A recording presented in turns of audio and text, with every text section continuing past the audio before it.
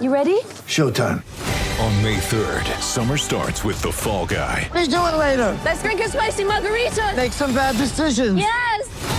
Audiences are falling in love with the most entertaining film of the year. Fall Guy. Fall Guy? Fall guy. That's what the poster said.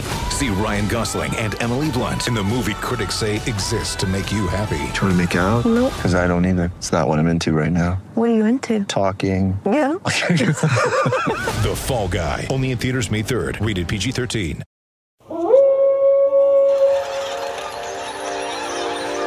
News team, assemble!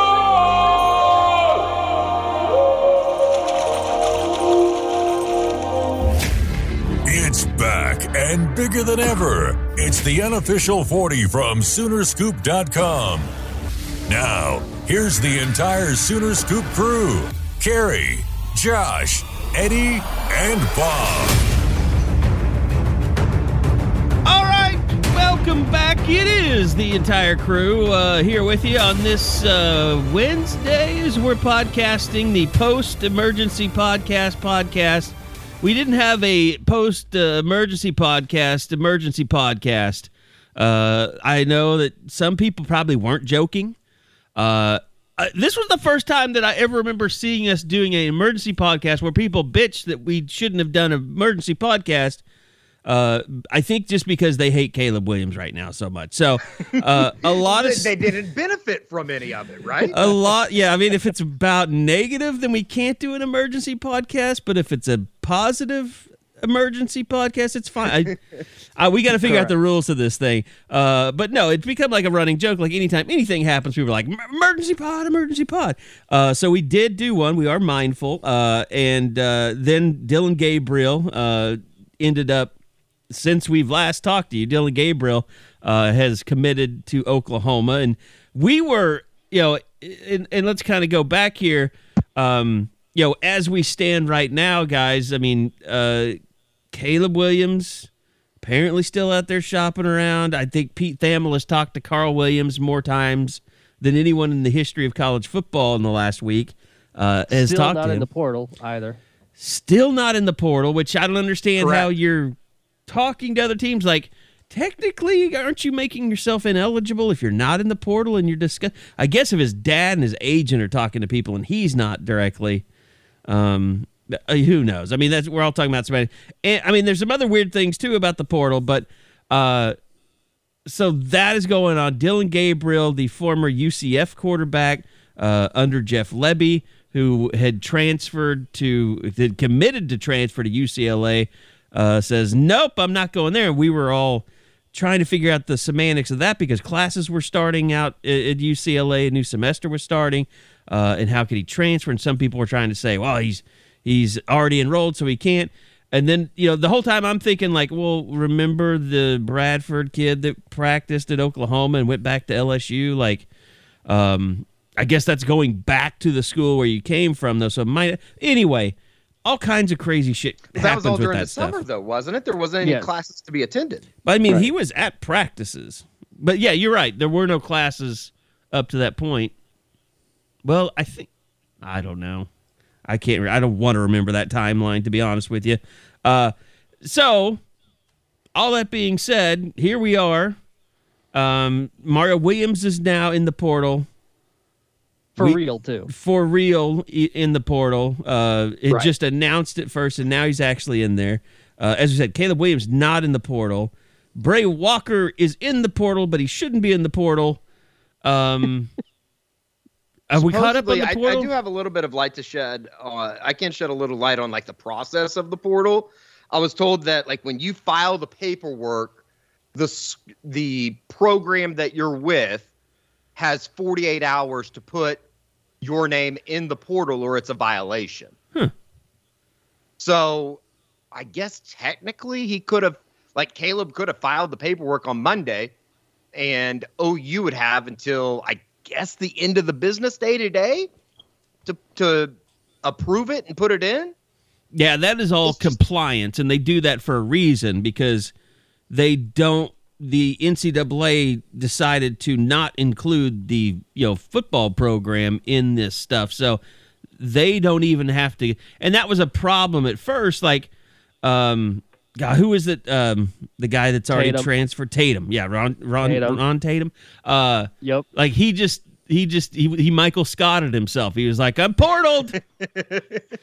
I declare portal. And he didn't realize that there was a process you have to go through. But you don't even have to talk to the coaches. You just have to go to the compliance office and say, I want to transfer and put my name in the portal. And OU's never been vindictive and not done it. So I just think I don't know that we if the know. Williamses have actually turned it in yet. Yeah, I think that it would be a violation. Like, I think when a player asks to be put into the portal, you have to put them in. That's why that 48-hour window is there. Well, and there's been a lot of stuff, as far as the Caleb Williams stuff and what they're doing. We know that they have talked to OU, at least, the representatives for Caleb. I know that Caleb Williams said, from what I can gather, like OU's administration met with at least his agent and probably his father. Yeah, definitely his father. I don't know if Caleb was involved, but I just kind of got the overall sense that the meeting was not positive. And then all of a sudden, Dylan Gabriel is not just announcing that he's transferring, but there's an orchestrated social media, clearly orchestrated social media event where former players are welcoming Dylan Gabriel to Oklahoma with open arms as almost a middle finger to Caleb Williams, it felt like to me. Oh, I mean, it absolutely was. I found that to be just fascinating, the way that went down. The moment that, we recorded from the moment that we recorded the emergency podcast, guys, I think that it was kind of fascinating how all that played out. Because while we were recording the podcast, like, I'm being told, like, this Dylan Gabriel thing isn't only going to happen, it's going to happen by the end of tonight. And it did. And like, and by the way, like, when we talk about, and I kind of talked about this morning, because I really don't know. I don't know if you guys know. Like, I know that it was a Zoom meeting with Caleb Williams, Team Williams, if you will. Uh-huh. I just don't know, like, what. That's not Joe C sitting down in that meeting. Like, I guess who is in that meeting? Like, when we say, like, OU has put together a good package for him, I truly don't know what that means to a certain extent. Well, there's a group. There's a group right. that had formed, and it's, I would say from what I know, it's a little bit like what Texas did, that collective thing that they had or whatever right. it was called. Mm-hmm. Very similar to that, where they had a certain amount of people donate, commit to putting so much in per year. But here's the other thing that is very confusing. Like, what does that mean? Like, are right. they going out? Like, how organized is this? I just don't know. Like, what does it do? What are that? Like, I don't think anybody knows what the collective thing from Austin does either. I mean, it's like, right. It's so vague. It's like, I think people are rushing to put together these, I don't know what you want to call them. I keep calling them super PAC. They're SPACs, like in business.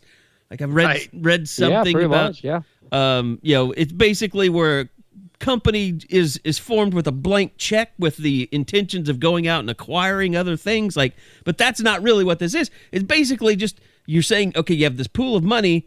You're dedicating it to coming up with ways to pay players for their name, image, likeness.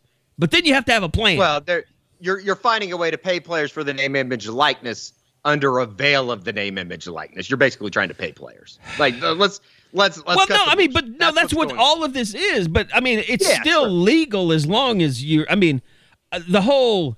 I don't know. I don't know exactly how Texas is going to do it with these offensive line. But you're right. It is turned into. It's turned into basically a way to recruit players, which it wasn't intended to do in the first place. So whatever they told Caleb, it had to have something to do with, we'll get you so-and-so, much money advertising, or we're committed to that, or whatever we have to do. And then you have businesses or whatever that, okay, Hudeberg goes out and does a car deal, or, MidFirst Bank does something with you, or, I'll tell you this. I know that there was a company that was ready to do a 6-figure deal as just to represent their company. Commercials, television commercials. Like, he had a 6-figure deal in place, ready to go last year. Well, this year, during the season, last year, I guess. And then it just didn't happen. And I don't know why that was, but it's just like, those are the kinds of things like that, like, and I get it. Like, okay, so how do you promise someone something like that? It is very odd and strange, and that's it. Like, Josh, feel free to jump in here. But like, we all heard Georgia's this team to watch out for. And from what I can tell, they did talk to Georgia, and that dollar figure that we heard, which was like $2 million or something, like USC's got $3 million. Like, the Georgia offer was not $2 million. It was more than what OU's offer was. But from what I was told, the Williams company, whatever party, was like that. They told Georgia that's not enough, and Georgia's like, well, okay, then we're done. It's interesting that, like, in the lead up, there were these huge numbers getting thrown around, and then as it reality comes time, hit. Yeah, and everybody's like, whoa, okay, maybe not. Like, you don't know if people change their minds, if they kind of thought about what precedent are we setting here for the rest of our roster. Right. There's a lot to go through, but it is interesting that almost everybody's number that you heard early on has at least been cut in half from what the initial thing was. And when you think of that against, some of the stuff like we talked about on, what was that, Monday, that, the Williams, I guess brain trust, whatever you want to call them, seems to want out of this. Is it worth going somewhere else and not getting those things, or staying where you're known and where Caleb has relationships? And I don't know, guys. Like, there's a part of me that feels worse about where this is going, and there's a part of me that's like, maybe OU's got a chance here. Like, I can't make up my mind how I feel about it. Yeah, it's like, maybe it's not as, just wild, wild west as we thought. Yeah. Like, maybe there is a little bit of, like, fiscal responsibility behind all this, because I'll tell you this. I kind of heard that OU's number was, their group was about $500,000, and I heard Georgia's was about $1 million, and neither one of those were, I'm not saying that the Williams laughed at OU, but they weren't interested in either one of those numbers. Like, and those are really big ass numbers. That's wild. Yes, that's wild to say. It just kind of goes back to this deal that we've been talking about, and I think like, that what it's are we like doing? Like, but who the does Caleb Williams think he is? He started 7 games, and I think you can say that, but also say I think he's going to be incredible. Like, the talent is obviously, he does things that other people can't do, but he's not going to sign a $150 million contract with somebody.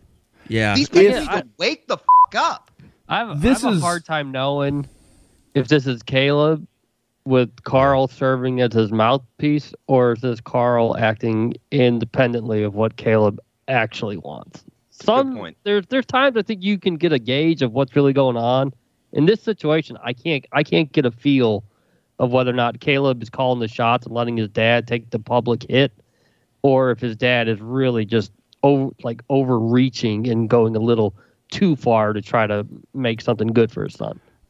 Guys, the thing I come back to on that is, okay, say it's $500,000 from OU, $1 million from Georgia, and you figure anybody else is pretty much going to be in that ballpark, somewhere in between, maybe a little higher, maybe a little lower, whatever. With the money and talent, with the talent of Caleb Williams, in the right system, for a family that doesn't need this money right now. I mean, we all know Caleb, Carl Williams, they're a successful family. He's done well for himself, and that's awesome. That's great. He doesn't. Some kids that are in this situation, I don't know that they feel like they have a choice.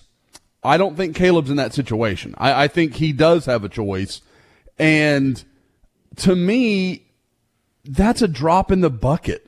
That's what? 10% of what he's going to get for signing his name if he makes the right choice and, ends up in the NFL draft like we all think he is absolutely capable of doing.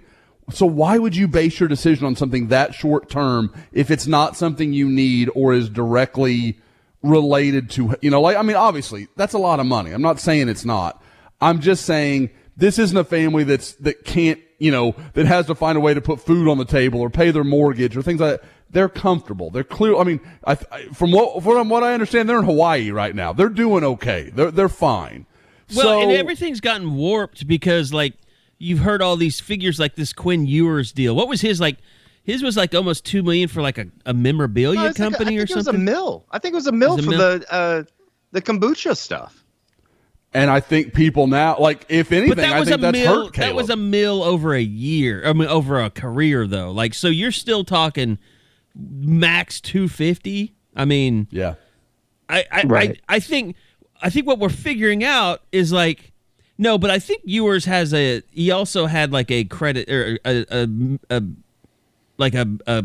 memorabilia card company or something like that he signed a deal with, or maybe I'm confusing him with somebody else. But anyway, basically, yeah, I mean, what we're talking about, and I think all of us said, well, if you could sign, of course we think Bryce Young, he's worth $1 million to Alabama. I mean, I think for any big-time football program, a 5-star quarterback, I have no problem saying, yeah, that kid should probably make $1 million a year just for doing what he does.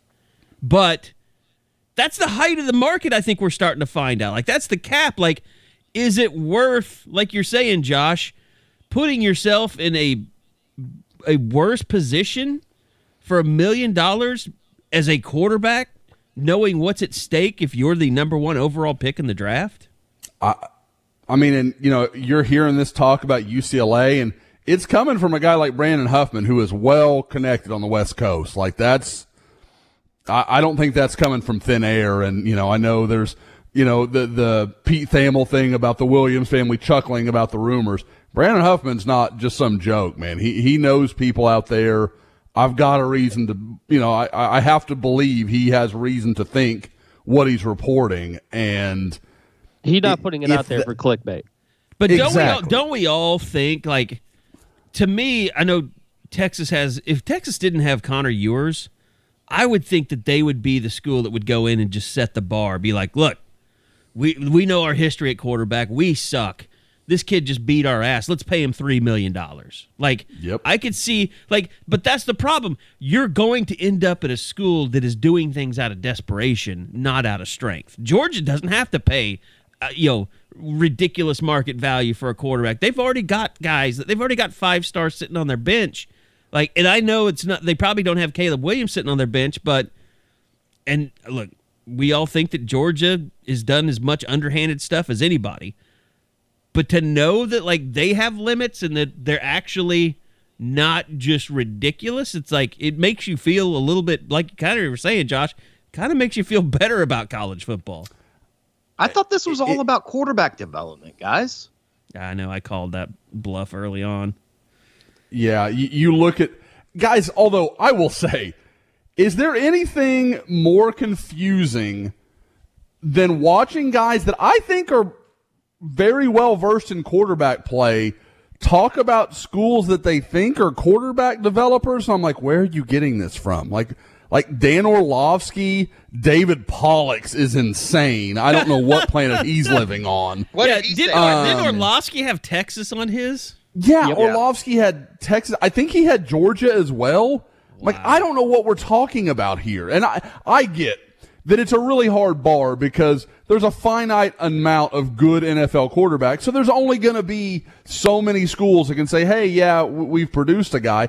And you know what, Josh, a lot of NFL guys, as long as you're a school that puts your quarterback under center, they're they win. They win. They put him under center. They're not doing all this shotgun stuff. They actually make him get under there and take the snap. That's developing a quarterback.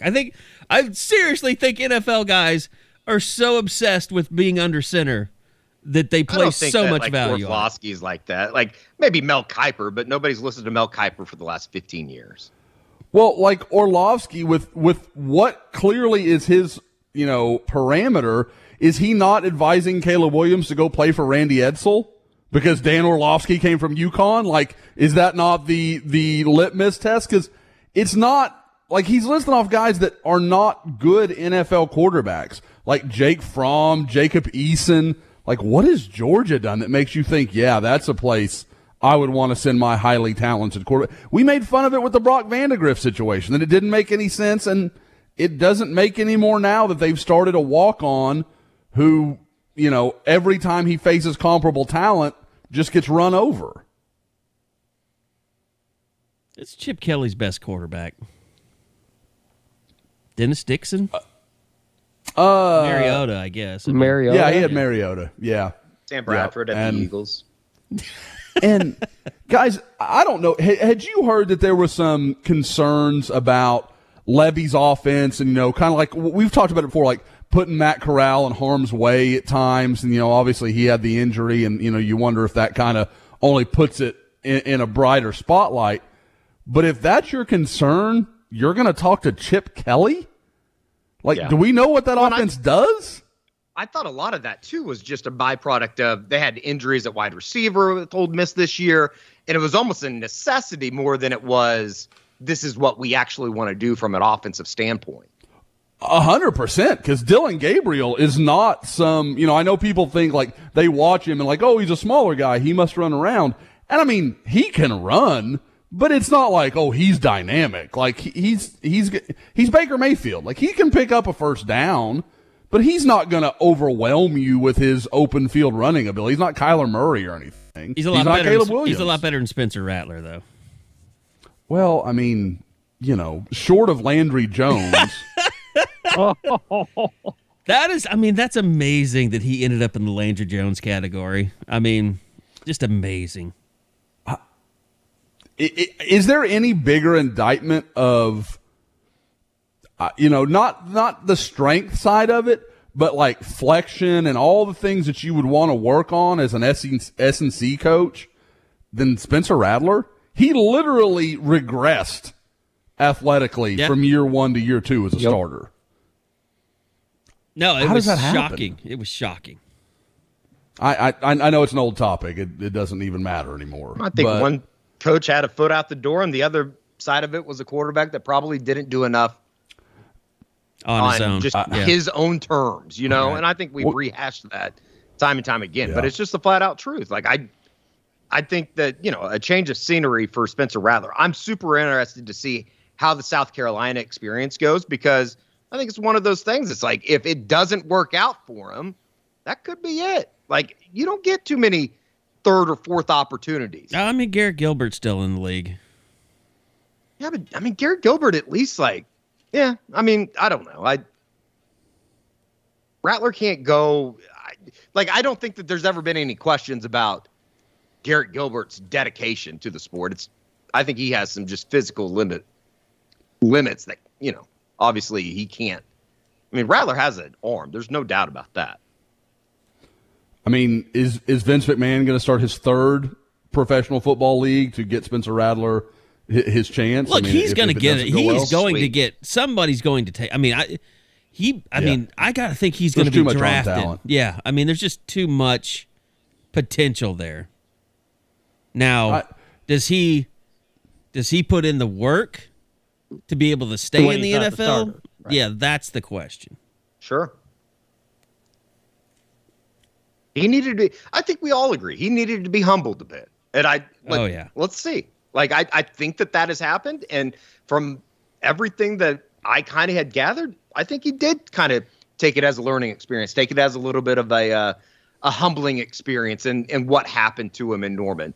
I wish him the best of luck because I like Shane. I'm always going to be cheering for South Carolina. So we'll see how that goes. But it's it is kind of crazy that we spend all this time, and I don't know how you guys feel. I kind of go back and forth on this idea if Caleb comes back, what actually happens. I find that conversation to be fascinating because, say hypothetically he does come back.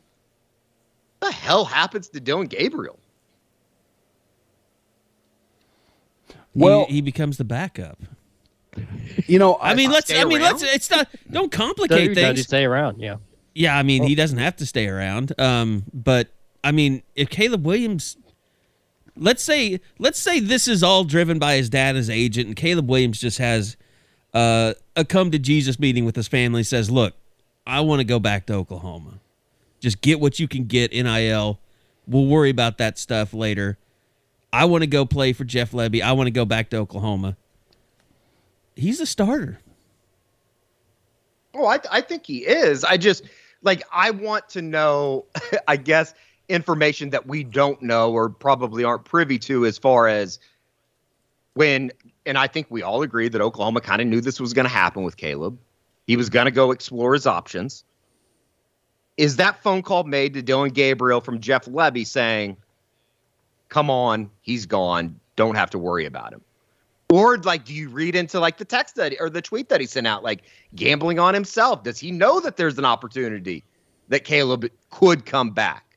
And believe me, as we record this, right now you're catching me at a moment where I think it's probably not going to happen. I guess I don't think that Caleb's going to come back.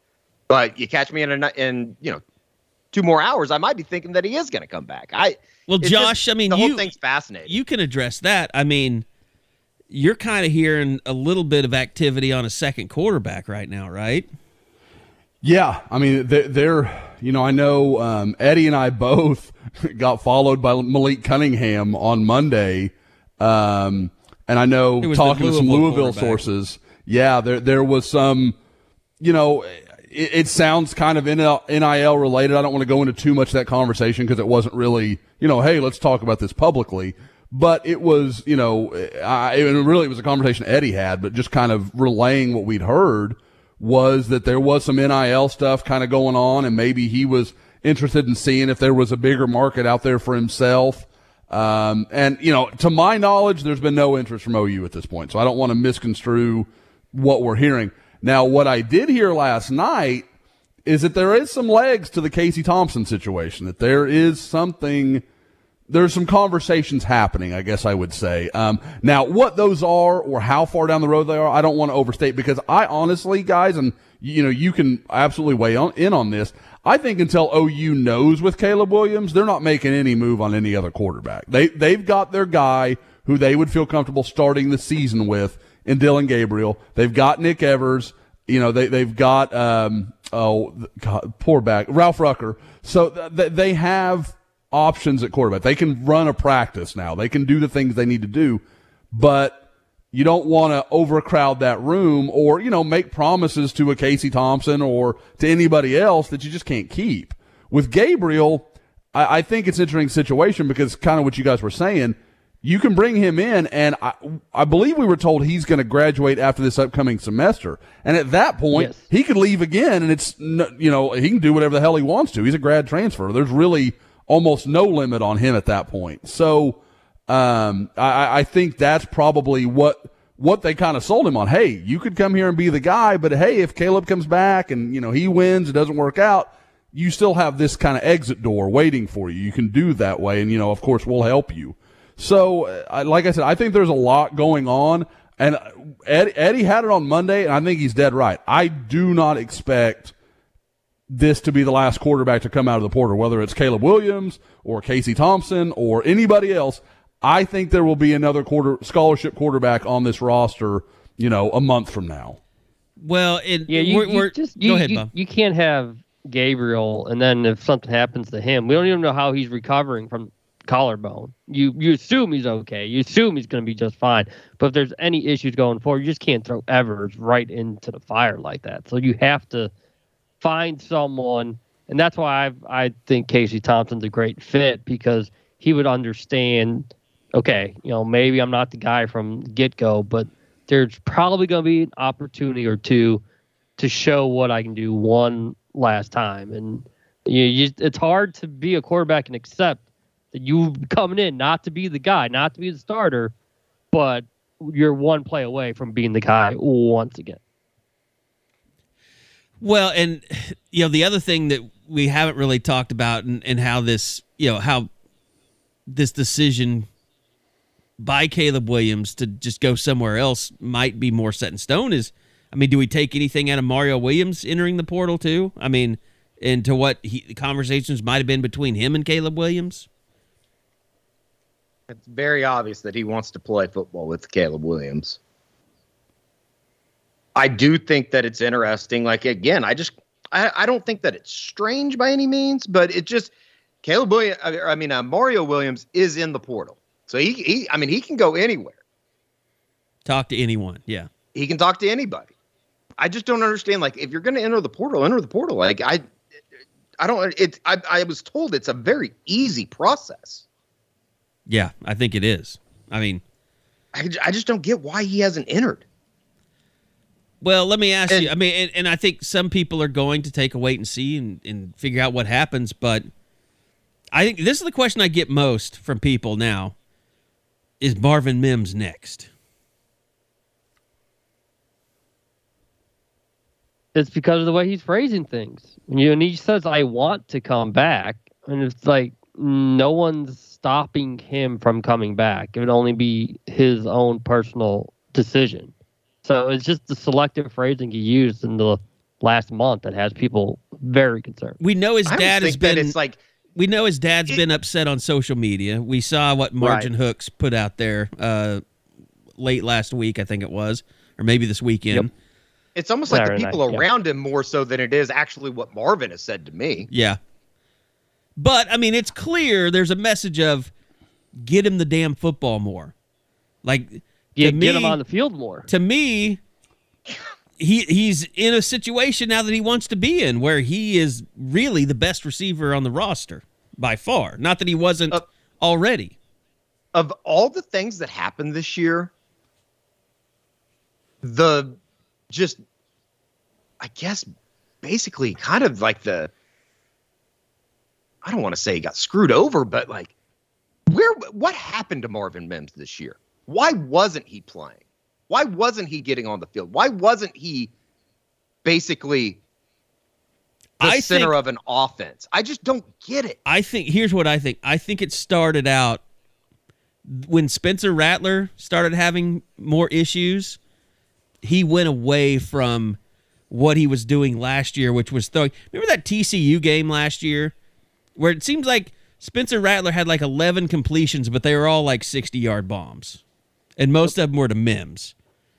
And it was like Rattler came out to show that he could spread the ball around a little bit more and not just throw deep passes to Marvin Mims all the time.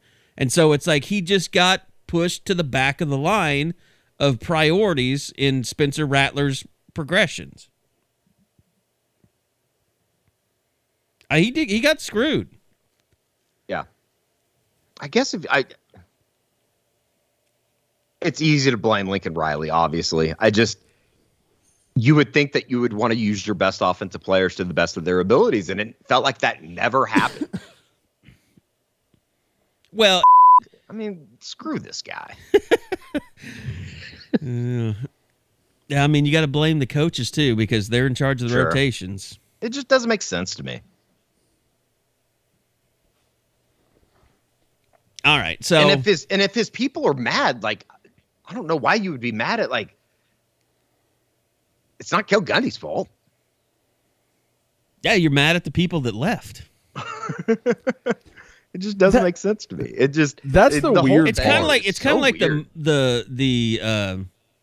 who's the linebacker? Marvin is it Marvin the one that committed to Georgia? Like, Marvin Jones Jr. Marvin Jones Jr. And like his mom was mad at OU and was like, OU didn't do this. They didn't create this where the coach just picked up in the middle of the night and left. Like, people know who to be mad at. That's the thing. Like, it feels like Lincoln Riley left and everything good about OU football is now perceived as at Southern California, and all the things that were bad were because of the program. I'm like, I don't understand how that makes sense to anyone. Like, it's still those guys were making the decisions. Like, I don't get how people can't see what the story is. Like, just misplaced. You know, anger. you can. Yeah, it's To a lesser we're extent, mad at that was OU. what the Trey Sermon, we kind of felt like that too. Yeah. Yes. Abdul Adams was the first. Who apparently still had to turn down whether he's coming back or not. Wasn't he recruited in like 2014? He should have been a super senior this year. Yeah, I just remember what he sent out an edit about something. I was like, really? He's still like there was a decision to be made there? I don't know. Okay, so moving forward, I think that real quick, what do we think of Dylan Gabriel? Like, have we really had the Dylan Gabriel conversation yet? Can he come in and be a Big 12 championship? Can OU compete for a national title with Dylan Gabriel at quarterback? No. Okay. Not in 2022. No, yeah, exactly. Not with what, like, could they Jesus, Georgia's playing for a national title with Stetson Bennett. Like, yes, in the right settings, absolutely. Right, the defense. But, like, there's a lot to be rebuilt. Now, at the same time, I don't know, Baylor won it with Gary Bohannon. Yeah, if you're talking about can OU win the Big 12, Dylan Gabriel, 100%. Absolutely. Yes. And, guys, you look around, I know everybody, like, God, we've got the dumbass article of OU's in trouble. With Dylan Gabriel, OU's the favorite to win the Big 12 next year. They are the favorite to win the Big 12 next year, and we're talking about them like Rome is burning. Like, calm down. Well, we're not. Someone is. I mean, no, yeah, I'm sorry. And it's not just him. There are other people spreading this like Pat Forty is another one just bringing up really great points. What The only thing I just don't know what we're Pat talking 40 about. to comment on is the 100 butterfly. Well, hey, don't diss the 100 Either butterfly. that or creeping out young reporters, female reporters. If a certain CBS columnist hadn't been in trouble by Shane Beamer, he probably would have chimed in at some point too. Oh, got publicly shamed. Oh my God. He got murdered. Yeah. He's dead now. Can't worry about him. Yeah. Yeah. Eddie's holding a of service for him later this afternoon. I told you guys, like being a miserable media guy is just stop doing that.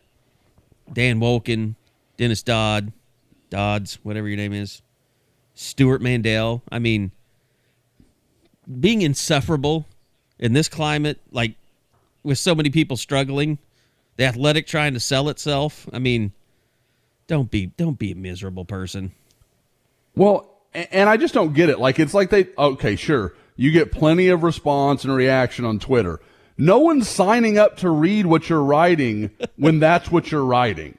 So cool, you're getting the feedback. You're not making any money for it. Like, stop. The Wet Blanket Society of College Football Reporting. Yes. We should start like a group. Like, they can be a Twitter feed. Just have a list. Debbie of Twitter Downers. List. Absolutely. The Wet Blanketers.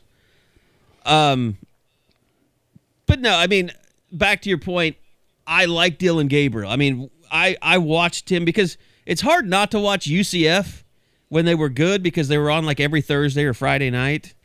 Yep. And then when Mackenzie Milton went down, I was like, okay, who's this guy replacing him? And he was good. I mean, I watched him kind of like you mentioned Baker, and I made that comparison early on, but that's just kind of the type of game that he has. He doesn't blow you away like Kyler with his athleticism, but you watch him throw the ball and you're like, wow, that ball really comes out of his hand. Like, he's a good looking little quarterback.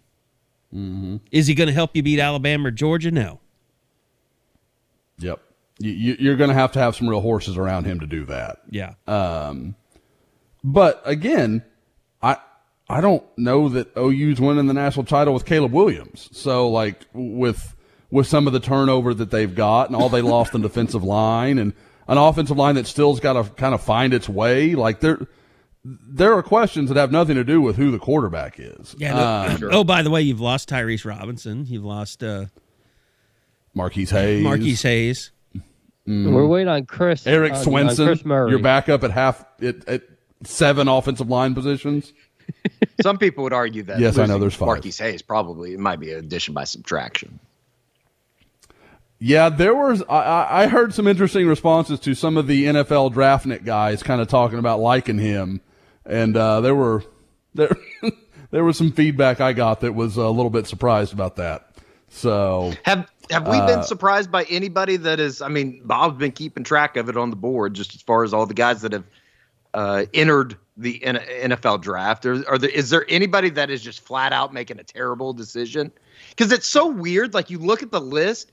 But I think that we're kind of skewed by the way we look at it because they do have that opportunity to come back. Like I think most times you would look at the list and if they didn't have that extra year, you'd go, okay, that makes sense. But because they have that extra year because of COVID, I think it skews the way I look at it. Well, Bob had mentioned it, back, one of his earlier press conferences, like this is a terrible year to be kind of halfway in and halfway out of a draft because there's going to be so many people in this draft because of COVID. And I see people like Buki declaring for the draft, and I'm just like, yeah, that's what he's talking about. There's a bunch of people in there that probably don't need to be in there. And it's did Braden Willis come out? Did his podcast come out today? I have not heard. I haven't seen it. You think it'd be out there? But I know that's when he's making his choice. Yeah, that would be another one. It'd be like, I mean, I get maybe Dave, you feel there's a stigma if you stay a 5th year when you didn't need to, but what he did in the first 4 years doesn't show. Yeah, I mean, it's not. There's not enough ready to make that leap. There's not enough tape out there on him for anybody to say, okay. I mean, maybe somebody falls in love with him and drafts him really, really late. But, man, I think that kid is so much better than what he's shown. Like, I don't care if there's a stigma. There's a chance you can come back next year and be a really big part of the offense when you never have been your entire career. Yeah, because you're no longer fighting Stogner or Hall. It's just you, man. I think Deshaun White might be going through that because he's, we're a week removed from the game now, and he still hasn't said anything. Well, and the guy that had the tape was the first guy to declare. So, I mean, and I think we all can say, well, Brian Asamoah might not be. He doesn't look like a surefire NFL guy, but he's got the tape. I mean, he had a really good year. He's got to get a combine invite and go run. And if he goes and runs what I think he could run, he'll make some money. Like, I mean, he just – and, God, guys, if he would have played the whole year like he played about the last half of the year – I mean, he might have been Oklahoma's best defender over the last half of the season. He was dominant at times. That Baylor game, he was outstanding. Yes, he was a different guy from the bye week on. Yep, I agree. Apparently, he didn't get the memo about USC. So, he was one of the guys I thought really just played to a different level in the second half of the year. One of the few guys I think you could say that about. So, but guys, the one I wonder about, and I know he announced it early and then kind of came back and almost like we're seeing with scholarships, he re-announced, was Mike Woods. I thought Mike Woods was a really interesting fit for Jeff Lebby and could have made a lot of sense. Yeah. If he wanted to come back, being that kind of outside vertical guy, can stretch the field. Like, I thought, man, that could really work. And he didn't have a great year. So you kind of thought, well, maybe, but I get it. He's not attached to OU the way maybe some of the other guys are. Right. And he's already dead set. I mean, with the senior day stuff, like that's why when I said no shock, it wasn't because of his year. It's because of his mindset. He knew going in 1 year at OU to show what I can do, and he played that way the entire time. He never gave the impression that he was going to even consider coming back for another season. And he played well when he got opportunities. He just didn't get as many opportunities as I thought he would. That's kind of the entire receiving core. Yeah. Just not enough balls to go around. And not enough people throwing them consistently. So, and game planning. Yeah. Adjusting to rush 3, drop 8, that kind of stuff. Okay, so as we sit here now, do we think, Chris Murray you mentioned, Marvin Mims. Anybody else that's up in the air?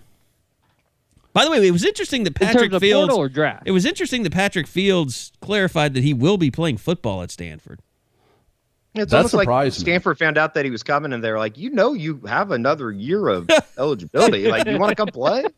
That's kind of how it felt, isn't it? It did, because I was like, did I miss his announcement and what he tweeted? It sounded like he was done and he was moving on. Well, that's what was that. I think that's what we all thought was so cool about it. It's like, wow, this kid really like knows himself, and he knows that he's got a better chance of being successful off the field than he does on it. And then it just turned into, oh no, I'm playing.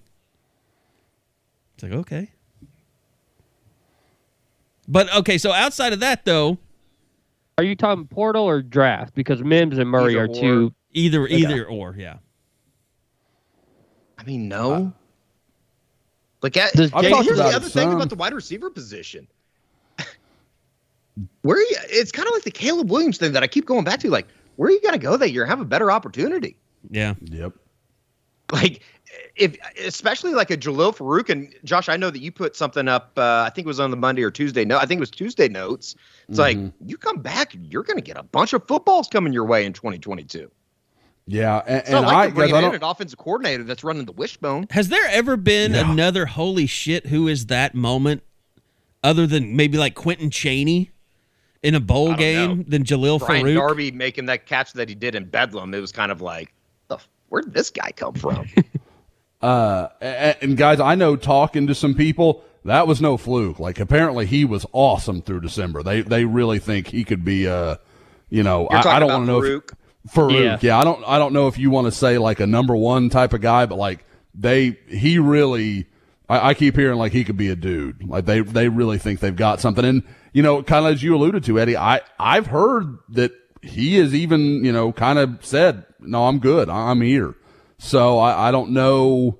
That's kind of interesting with the whole Caleb Williams situation, and maybe it helps OU with Caleb because we all know he and Farouk are close. I mean, they're friends. So, maybe that benefits OU in that chase. But either way, it sounds like OU is under the impression that Farouk is going to stay. Yeah, when we talked with Cale Gundy after the game, his voice inflection changed when talking about Farouk. So you can tell Cale is super excited about what he thinks he's going to be able to do with that kid going forward. It is kind of interesting that if you would have asked me a month ago, I think that there was this idea that Latrell McCutcheon, Bryson Washington, Josh Eaton, all these defensive backs were going to be the guys that were going to be entertaining ideas of the portal. And it's almost kind of the exact opposite. I guess I get it in a way because you're bringing in Brent Venables. There's an entire, it's kind of like when we talked to Reggie Grimes for the first time is like, I love this. There's a focus coming back on the defensive side of the football with our head coach. You just wonder if they say they would have gone out and gotten an offensive guy to be the head coach, would things have changed for that side of the football? Well, let's talk about the defensive side and the hirings and what's coming into focus here. Oh, yeah. It's unfortunate that's kind of gone under the radar, isn't it? Well, what they should do, maybe we should send them a little gift pack from deadsoxy.com because, guys, they have just released special 8-packs and 4-packs. You can get the Crimson Dress Sock 4-pack away edition for $64.95 on sale. That's normally $80. Or get the home pack that's got the Maker Bayfields, which are the most popular by far, Dead Soxy Oklahoma sock. Those $64.95 on sale. Or you can get all 8 Oklahoma-themed socks for $125. That is... I'm trying to do math quickly, which is not my strong suit. $35 off the regular price. So all those packs on sale right now. Go to deadsoxy.com, deadsoxy.com. Man, take advantage of those sales. The 8-pack will give you lots of different socks to wear during game days next year, or just around the office to let everybody know that you are a big Sooner fan. So go check them out. And if you just want to grab a pair of socks that aren't on sale, use that promo code BOOMER and you'll get 20% off. So Oklahoma is fortunate to be one of the states that have the sock collection. Alabama, Oklahoma, South Carolina, Ole Miss. I mean, I think Jeff Lebby probably has some of these socks sitting in his drawer. He'll have to get rid of them. So we need to get him the Dead Soxy. So maybe we'll do that for him as a welcoming gift. So go check them out. Appreciate them sponsoring the pod as always. And but the defensive coaches, guys, those are probably the guys that need some socks because, Brent Venables, Ted Roof, and why am I blanking on the latest? Miguel Chavis? Chavis. Brandon Hall. Brandon Jay Hall. Abaye. Well, Brandon Hall, yeah. I'm just talking about they need to get rid of that orange in their closet, so we need to get them some red. All those guys coming from Clemson. And Todd Bates. Todd Bates, yeah. So let's talk about it. I mean, Todd Bates. Turnip seed took it all, and he's burned all of it. Oh my God. Yeah. He was burning masks, and then he was burning orange clothes. So, it was the move that we all thought made the most sense. Todd Bates coming with Brent Venables because he didn't retain Calvin Thibodeau. He didn't retain Jamar Cain. I'm forgetting people's names already. My God.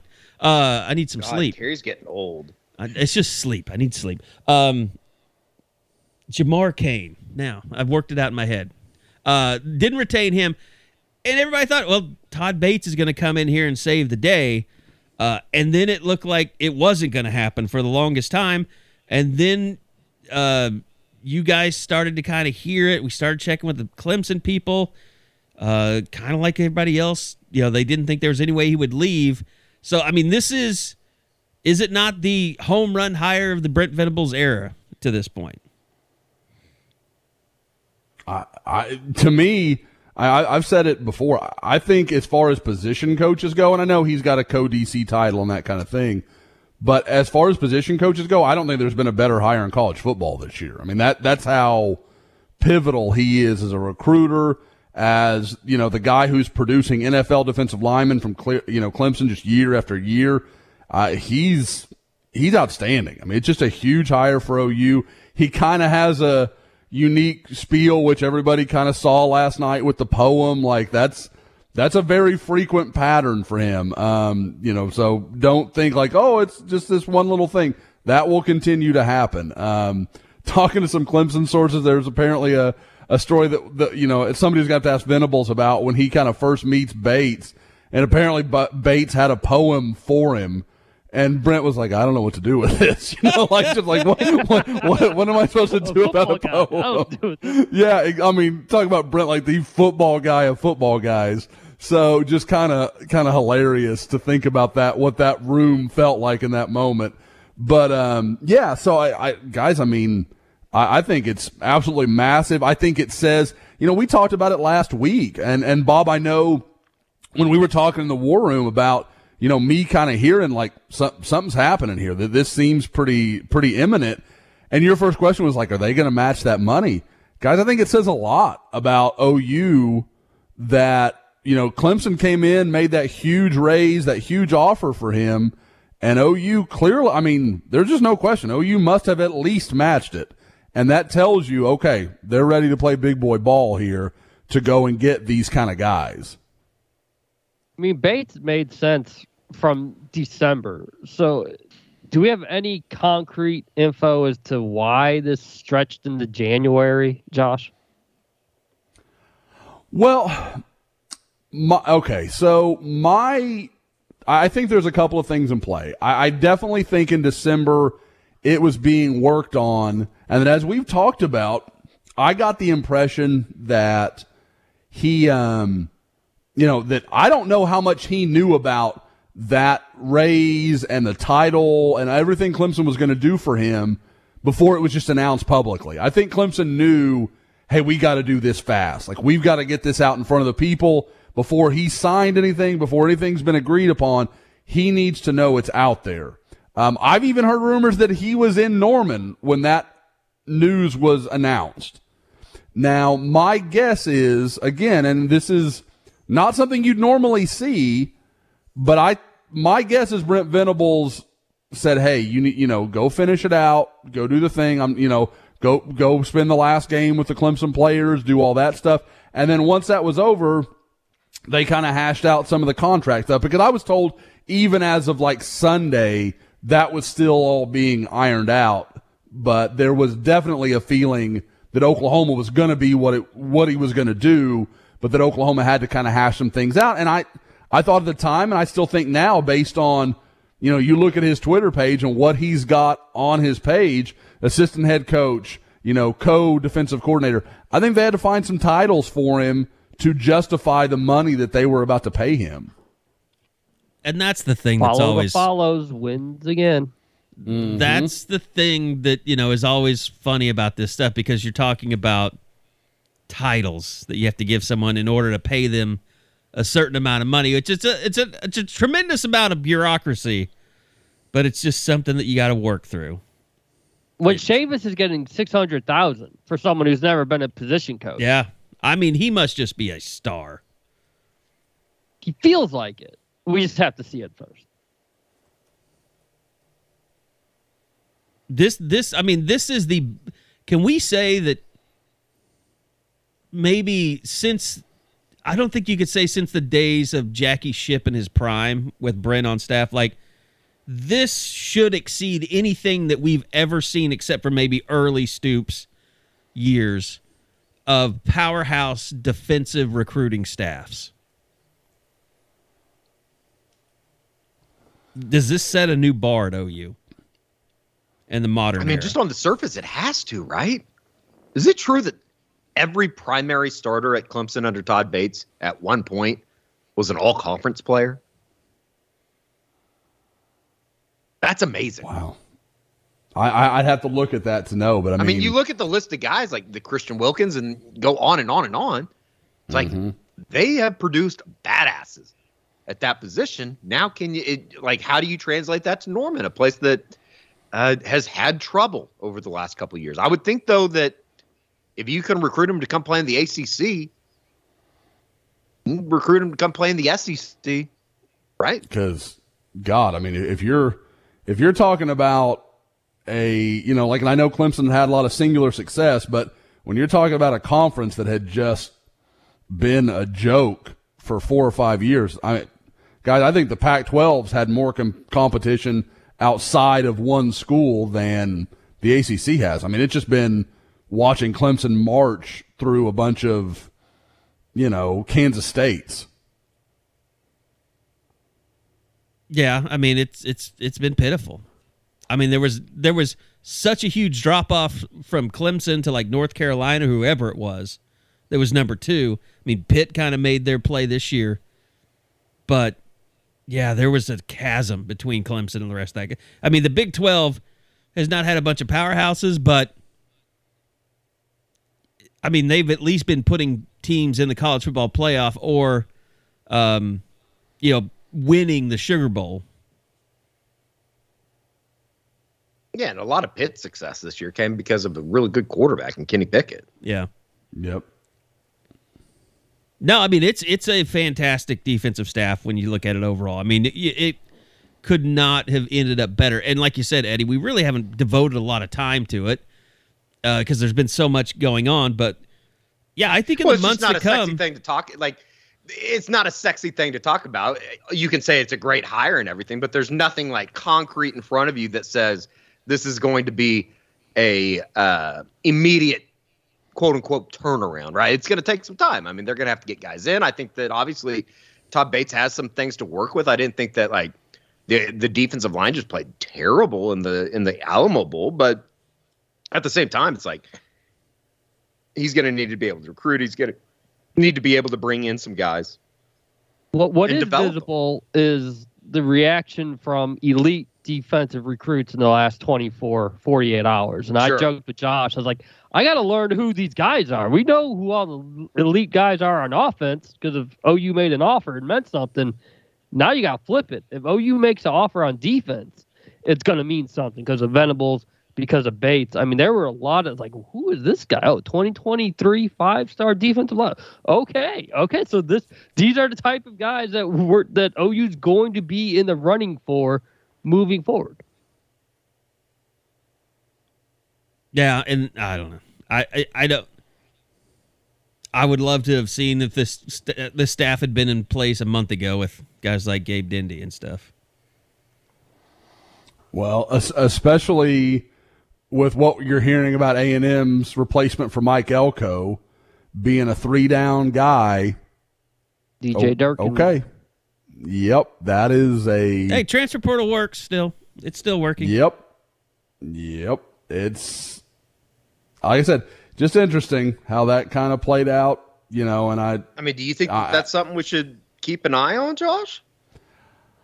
Probably not, because he's still going to say, well, now I don't know anybody at OU. At least at A&M, he can say, I have Jimbo Fisher, I have Elijah Robin. He has connection there. But at the same time, it's, it's pretty clear that, all the promises made are just probably not going to be kept. Sure. Well, okay, so surprise, now surprise. that this is in place, what does this mean for the second signing day, if anything? Is it all a Hail Mary at this point? I think, yeah, to some degree. Now, I will say I've talked to some people about all the locks and all the other stuff going around. There's some reason for optimism. I think Oklahoma could close on a few defensive guys that maybe would surprise people. I keep hearing the Jaleel Florence kid they've got a shot with, the corner out of Southern California. His name comes up a lot. Obviously, Ahmad Moten, R. Mason Thomas, some of those guys, I think those are very real possibilities. What we have to watch is Miami in both those cases. And what's interesting is, I talked about it a few weeks ago, and there's this, players and the recruits, they're excited and they're putting this stuff out, lock. And fans are like, well, look at that. I mean, that's better than the eyeballs ever were. And I'm like, it's the same thing. It doesn't mean anything final. And they've made no promises to anybody who's officially a member of the staff. So it probably counts for even less, because 17-year-olds make promises to other 17-year-olds all the time that don't get kept. That's the way that goes. And talking to some people, I get the feeling that's known. But at the same time, young guys get excited and they say things and, like, oh, it's a lock, it's done. Man, it's not. I'm everybody out there that thinks 7 commitments are all going to line up the way, that has been tweeted out by Kobe McKenzie and some others. Don't do that to yourself. Like, it's not going to go exactly to plan. Now, could they pull off a couple? Yeah, I think they could. I know, again, we brought him up last week. Hayes Fawcett's tweeted it out a few times, and obviously he's got a lot of insight into what these guys are thinking, that Oklahoma's recruiting is trending in the right direction. And I couldn't agree more. They're doing a very nice job on a couple of elite guys. And if you'd have told me 2 weeks ago that OU has a legit chance at DJ Campbell and is going to get an official visit from Josh Connerly, the big offensive lineman from Washington, I'd have told you you're crazy. Those things are happening. Like, Josh Connerly is going to take an official visit in January, and DJ Campbell may come up again. If you could get them there on the same weekend and say, hey, guys, this is what we could do. You guys could be the cornerstones of this offensive line going forward, because they are, Connerly, I believe, is either 24/7 or on threes number one offensive lineman in the country. DJ Campbell is almost everybody's number one guard in the country. And, there's stuff there that's really, really interesting. So we'll see what happens. But like I said, they're moving in the right direction. We'll see what they actually close with. But I would be surprised if there's not 2 or 3 signees at least in February. In the end, do you think there's more transfer portal guys than signees? You mean like from this point forward? Right, yes. Probably. Yeah. I mean, because they have some needs that have wide receiver, and maybe you could already start thinking like Titus from Central Florida. We're not going to say his last name. We're just never going to say it. That feels like TMA. We'll let Eddie handle that. Eddie's our last name specialist. It's a disaster if he comes here. Jackson Player from Tulsa feels like a guy that could easily. You can already, without even saying, "Oh, this is a reach that maybe they could get." That's two right there that you could feel pretty strongly about January 5th that those guys are going to be there in a couple weeks. All right. Well, Does Josh, somebody go ahead. Just at Eddie. the wide receiver position, because there is a need, I know locally, Gavin Freeman's a name that continues to come up. I'm not saying that he could replicate what Mario Williams is, but I could see that, not necessarily covering each other up, but if he doesn't come back, I mean, I'd take a chance on the kid. And that goes to what Josh has said before about this period. You take a chance. You don't know if it's going to work out, and be prepared if some of them don't, but you take the chance. Sure. Yeah. And guys, I think it's pretty clear. I mean, and I think we've seen several offers, and I know, Eddie and I and Kerry and I had a chance to talk about it a little bit on Monday, but I think it's pretty clear that this staff is going to place more priority on the state of Oklahoma than its predecessor. Eric McCarty's already been offered. Job got offered. Had come to multiple camps and worked out and done all that he could to try and get attention. Yeah, and never, and don't get me wrong, OU was interested. I think an offer was probably going to happen at some point, but this staff hasn't been on campus a month, and we're like, yep, we'll take him. He's 6'5", 210, can do anything you want on the basketball court, and is super athletic. We'll try to find some way he can work. And so I think that's a clear pattern we're seeing develop. You're seeing less reticence in state. This guy's good. He plays good competition. We're going to offer him. Eric McCarty, what did that guy not do as a junior? That dude was everywhere from McAllister. And great McAllister players haven't had a great track record at Oklahoma. Brandon Keith, Dalton Wood. Don't say you go down the list. You said it. Dalton Wood. Yeah. But, at the same time, it says something when it's not. The last time McAllister really made a run like that, they had Dalton Wood. Usually, there seems to be a pattern when they have a great player, they tend to go pretty far. Well, Eric McCarty seems like that kind of guy. For those that don't know, father played at Oklahoma. There's a lot of connection there. I've already put in a forecast for both of those guys with OU, based largely on things I think will happen down the road, just kind of getting ahead of it. But, when Eddie and I went and saw Bai in the spring, he talked about it. He talked about, the chance to stay close to his family that, that has kind of taken him in Norman. That means a lot to him. And so I think – as long as OU stays hard after those guys and really wants them, I think that's probably what they end up doing. Now, we're potting today instead of yesterday because some things fell a certain way. You were not going to be here, but some of the OU signees and things things didn't go great for them in the All-American game. Yeah, as well as it went in Florida, it went that poorly in San Antonio. Both Nico Evers,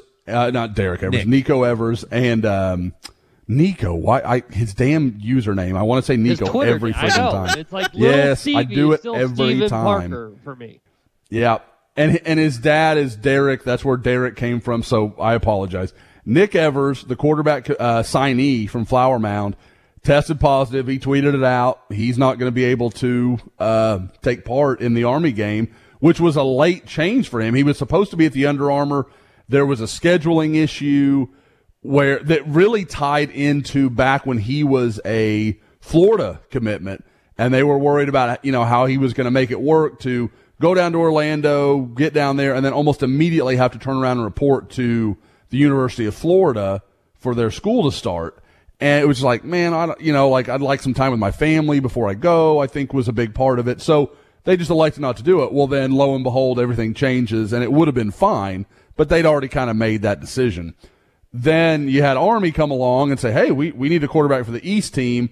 He comes down and tests positive when he gets there. Same thing happened to Jake Taylor, the big offensive line commitment. I wanted to see Gavin Sawchuk. I wanted to see Gentry Williams. I've seen both of those guys in person this year. Jake Taylor and Evers were the main reason I was going to go to San Antonio.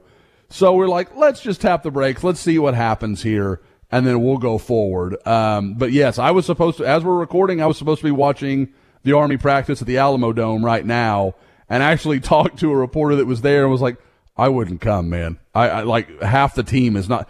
The West team had 3 defensive backs practicing on Monday. 3. I mean, are they going to be able to play? That's the thing. I don't know. Now, Sucks. if they do, it's going to be a bunch of guys. It's going to be. I was joking around with somebody the other day. It's going to be Austin Westlake versus Lake Travis, and they're just going to put them on each roster and let them play. I mean, because it's just game. yeah. I mean, not the worst of replacements to have to find, but yeah. I mean, I think you're going to have some guys from San Antonio. It's going to be watered down, and I don't know why you wouldn't have the kids take the test before they got on the plane rather than after. I don't know. Run that however you want to. See, here we go. Got to get you wound up. But no, it just, like I said, I think they're going to struggle to have a game, and it's just tough to find much of a reason to be there as an OU reporter, because we know what's going on with Gentry Williams. We know what's going on with Gavin Sawchuk, obviously, and the 2 guys that we really wanted to see aren't there. Josh Connerly is there, and that's an interesting story. But at this point, he's done 7 interviews. I don't know what I'm going to talk to him about that he hasn't said on the record, 3 times already. Is Jackson State going to be a real threat for Gentry? I guess that's the only thing that's new with him in the last couple of weeks. What is? I'm sorry, I missed something. He thought you were going to talk basketball real quick, so he just tuned out. No. Is Dion going to make a real run at Gentry? Yeah. Talking to Gentry, I mean, and I won't say that we've gone at length about about that possibility, but I just don't get that impression. I think Gentry's a guy that really relationships mean a lot to him. He's still trying to work through that with Oklahoma, and then you've got Arkansas and some other schools that are involved with him, but he's seen enough turnover. He's still trying to process the schools that he knows he likes from I've been to campus, I've seen what they have, I'm familiar with what they're doing, and learning all the new staff at all these places. Jack, I mean, don't get me wrong, maybe Dion can pull another, rabbit out of his hat. I don't know. I don't see that, though. That doesn't seem likely, largely, and maybe because he understands that if he goes as a corner, well, I mean, that's cool to go learn from Dion, but he knows the entire time he's there, he's going to be in Travis Hunter's shadow. Like, that's the Travis Hunter show, and that's so it's cool to go there and be a defensive lineman or a linebacker, but to go be another corner, I just don't see that. All right. Outside of that, anything pressing that you guys wanted to hit on? Or I did want to talk about basketball here in a second, but I know that we don't take viewer comments, but I have gotten a lot of questions about or listener comments, but I have gotten a lot of questions about what does an analyst do? Because we've talked about the Oklahoma possibly getting more analysts on staff. Can we shed some light on exactly I know that they can't coach on the field and stuff like that, but somebody had DM'd me on the board and wanted us to delve into that. I mean, it's another set of eyes, but it Sure. could be something like that team that person is responsible that week for breaking down It's like an advanced scout stunts on the defensive line, or I mean, yeah, it is. It's a little bit like advanced. It's a little bit of self. What's the word? Self-scouting. Self-scouting. Sure. Yeah. You do a lot of different things. I mean, and it's just you only have so many hours in the day, and other than you can even go out to practice. You just can't be out there coaching people, and you can watch what's going on. And, isn't that the most like NCAA thing of all time? Like, yeah, you can go out to practice, but you can't coach when you're out there. Like, shut the up. You think they're really not going to say something like take a kid to the side? It's so stupid. Well, Les Miles got in trouble for that in Kansas. Did he? Yeah. Some guy was running their special teams that was an analyst. I'm sure compliance probably ripped your eyeballs out, Norman. So, don't we have enough compliance bashing without us doing it on the pod? That is not. Well, even just for fun. But no, I mean, if they were in charge of it, they just hire like 9 Helen Kellers to be out there. Yeah, he's an analyst, but she was faking it the entire time too. So, just like Steve. That's a different story for another day, though. I'm surprised you didn't say Stevie Wonders. Well, everybody knows that he's been faking being blind for years and years and years. That's a staple of the pod right there. It's sickening from the very beginning. But no, I mean, essentially, they do a bunch of different stuff, and it's all coaching related, just helping to break down opponents and themselves, and really just it's kind of like sometimes you see something, and you've coached for so long, and you just it's kind of like toward the end of the season when they told Isaiah Thomas to start trying to bat down passes, and he did. It's like it's just somebody that steps up and says, you know what? We got a 6'5" guy. Maybe we need to get him getting his hands up a little bit more. Just little things like that. Extra set of eyes. We did have some hoops action last night. Good one, Josh. I will tell you. I let those. I know you disappeared when the hoops talk started last night. But OU played hard against Baylor. Got all their COVID cases back to play, lost by 10, but really, they were close to making that a one-possession game down the stretch last night. It's just taking care of the basketball was an issue. Yeah, and that's something that we'll talk with Porter again Friday, but turnovers for so many experienced guys, it's been an issue the entire season, and it really hurt going down the stretch against the Bears. It's 77-72 with 50 seconds. Mo Gibson's got the 3 all lined up, but the shot gets blocked. And, you're within 5 points on the road against the number 1 ranked team. A lot to build on, but so much to work on. Rebounding was atrocious. I don't even want to know what Porter's going to do the next couple days. It was just teachable moments with the rebounding, 34-16, and it felt even worse than that. And really giving up the offensive rebounds was the killer. Yep. Yeah. 0 second chance points. After they played so well against Kansas State in that regard, they had like 18-20, 0 second chance points against Baylor. Well, it's going to be something that they're going to battle all year, isn't it, Bob? I mean, I think that just because they don't have a lot of size in there. I mean, Tanner Groves can only do so much. That's why, when I think it was after the Arkansas game, they were so pleased with the way that the guards were rebounding, and I don't think that you can just count on that a lot. It's a lot of energy to expend. Sure.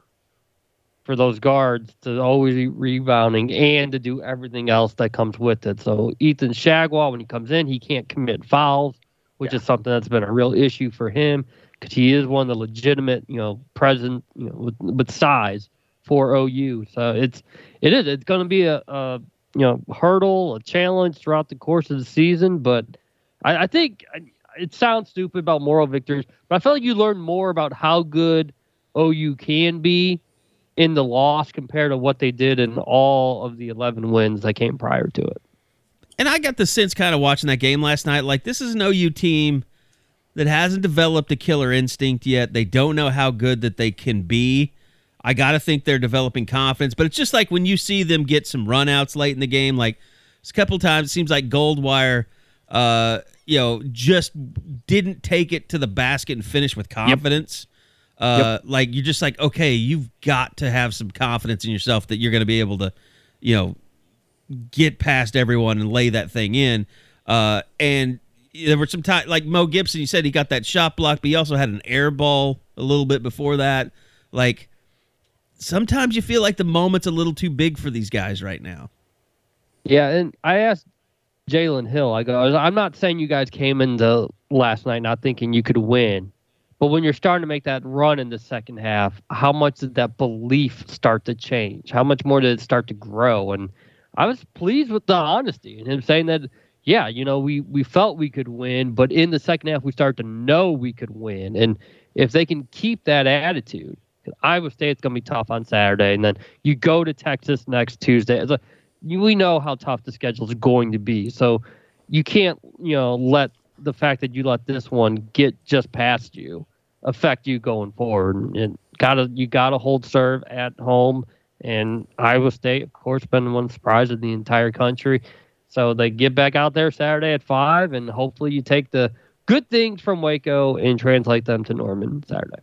It is like, and it's just the conference because it's so good up and down, but like there just isn't one of those games on the schedule that you could be seen as a get right. Like maybe TCU at home, but even the Kansas State game, it's like, when you're dealt 3 blows like they were with the Groves brothers and Bijan, it's like you gotta win those games. There's just like you can't get right on any team in the Big 12. Like even the worst teams in the Big 12 are still rather capable. I mean, TCU is still coached by a guy that went to the Final Four, Jamie Dixon, even though that they might be in the bottom of the barrel. I watched that Oklahoma State game last night, and Kansas finished off the first half 0 for 20, and they're still tied at halftime. So Oklahoma State might be an easy win. I don't know. Mike Boynton, I talked about that this morning. Like Mike Boynton needs to win some basketball games. I know it's a tough spot right now with their postseason ban, but they can't score the basketball right now. And if you look at their schedule, I know this isn't an OSU podcast, but like if you look at Oklahoma State's schedule here over the next couple of weeks, they play at Morgantown, at Lubbock, and at Waco next week because of that rescheduled game next Thursday.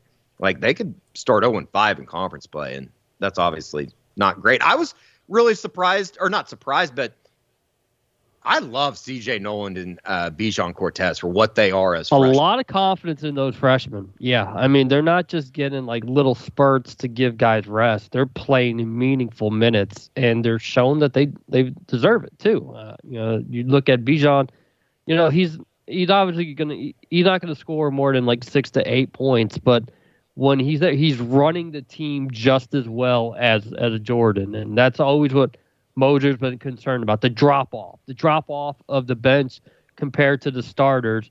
And it feels like with some of those guys, that gap is getting smaller and smaller, and that's exactly what you need as you hit conference season. Well, Bijan was another one of those guys. Like he had an unexpected blow-by of somebody and just wide open to the bucket. Instead of just taking it to the rim, he kicked it back out behind the three-point line. I was just like, yeah, that's a freshman. Yep. That's a guy figuring it out. You can tell that he's played high-level basketball. Like he wasn't necessarily scared of the moment. I think he had 4 or 5 turnovers last night, but shit's going to happen. I mean, they're going to just have to grow with them. Future's obviously really bright, though, down there. I think that. And it's fun. It is fun to watch. Porter Moser it's offensively, they get easy buckets. Yeah. You can tell that they are very, very well coached. And that's not a shot at Lon Kruger. It's just different. As much as the turnovers were an issue, I think they showed last night they are a force defensively. Baylor had problems at times just scoring the ball. Yeah. 14, well, it's weird. Both teams were shooting 70% in the first half, and you're like, who's going to make a stop? But OU's defense in the second half was much better. And 14 steals. I mean, there was a lot of good from last night. No doubt about it. And scene. Josh, you can come back now. That was literally perfect because I had some notes I needed to get up on the board. And so I just had time to post while you guys talked about, was it basketball or was it baseball? I don't know. It's not football recruiting or football, so I don't know anything about coming. Baseball's coming. They start practice in a couple weeks. Great. Looking forward to it. No, you're not. Without Mario Williams. You can hear the disappointment in Eddie's voice, too. He's sick of you. I think everyone. Of your shit. Here's the thing. It's like there's going to be no Major League Baseball because they're psychotic and idiots. So there will be some college baseball. There's going to have to be some college baseball if you want some baseball in your life. Not to mention, the SEC's big boy baseball. They really get into it. So OU fans are going to have to get their shit together. Yeah, they're going to have no doubt to about that. Raise their level of fandom. Queen Patty they'll be getting underway here in about a month, I think. I mean, Arkansas fans will come and take over your stadium for the weekend if you don't get your shit together. Oh, they're going to have to make some. I think we talked about this right when the SEC stuff was announced, but they're going to have to do some stuff over at Eldell. Arkansas's Baum is a beautiful facility. The Baum Stadium, I think, BAUM. No, I know it's really, really. I mean, they host regionals almost every year there. It seems like. So. Sure. Yeah. A&M's incredible. Texas has a really good facility. They're going to have to do some stuff. No doubt about it. Well, Patty's first, so they got the money for Patty first, which is well-deserved. Well-deserved, correct. Yeah. All right, guys, any last words before we get out of here? No? We're done? I don't think so. I'm trying to rack my brain if there's anything like just real pressing. I think we're getting ready to enter that period where everybody takes a deep breath and then they make that push into February with the signing day, and that's going to be interesting. Obviously, keep an eye on the portal and, obviously the big news with the quarterback situation. But it'd be nice if we could talk to new coaches, but I'm not sure if that's going to happen. Yeah. Bob and I are anxiously awaiting our opportunity to do season-ending content, which it's impossible to do right now because we don't know who's on the team and who's not. Spring game, I mean, it's going to be right around the corner. We've started to see some Masters commercials, so it will be kind of like somebody was asking me about this the other day because I saw like Nebraska has announced their spring game. Does Clemson do a big deal with their I wonder how Venables will try. That'll be one of the questions we have to ask on signing day. I love the or Friday like night that. idea. Yep.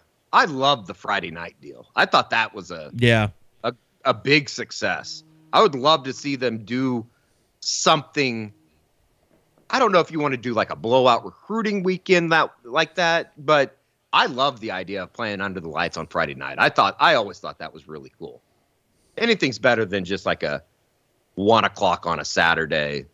I don't know. I guess it's easier for people to get down on a Saturday. I get that. At some point, we have to erect the Baker and Kyler statues as well, though. Like that was supposed to happen during the COVID spring game.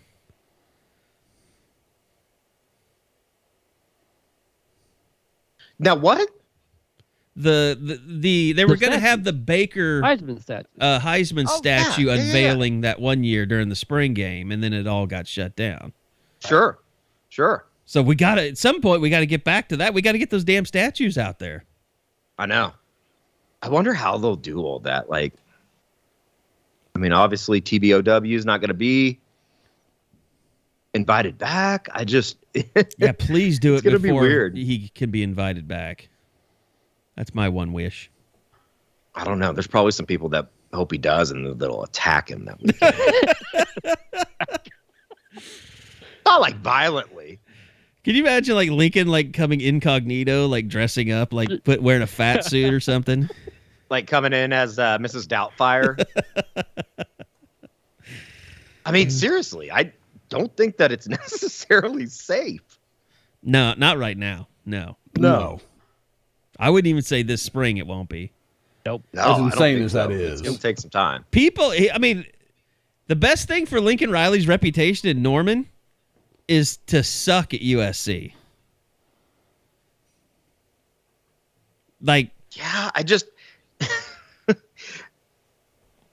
You have to be a really bad football program to suck in the Pac-12 right now. Yeah. And I know we talked about it on Monday, but it sounds like that roster ain't great in Los Angeles. And that's why, just to round it all the way back to Caleb Williams, it's like, I just don't get it. If that's where you want to be, and if you want to play for Riley, I get it to a certain extent. I don't see how that prepares you for the next level, though. See, now I've talked myself all the way back into him coming back. See, that's what happens.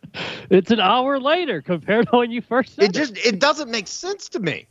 Like if you want to go to like Notre Dame or Georgia, which Notre Dame, one of the most wild stats out there. NFL quarterbacks from Notre Dame have lost 24 consecutive starts. That's crazy. Georgia, like, I don't understand it, but I get it. It just, like, you keep going down the list of teams, and people ask me about it all day. And I just, like, it, at some point, you just got to throw your hands up in there and, like, I don't know. It doesn't make sense to me.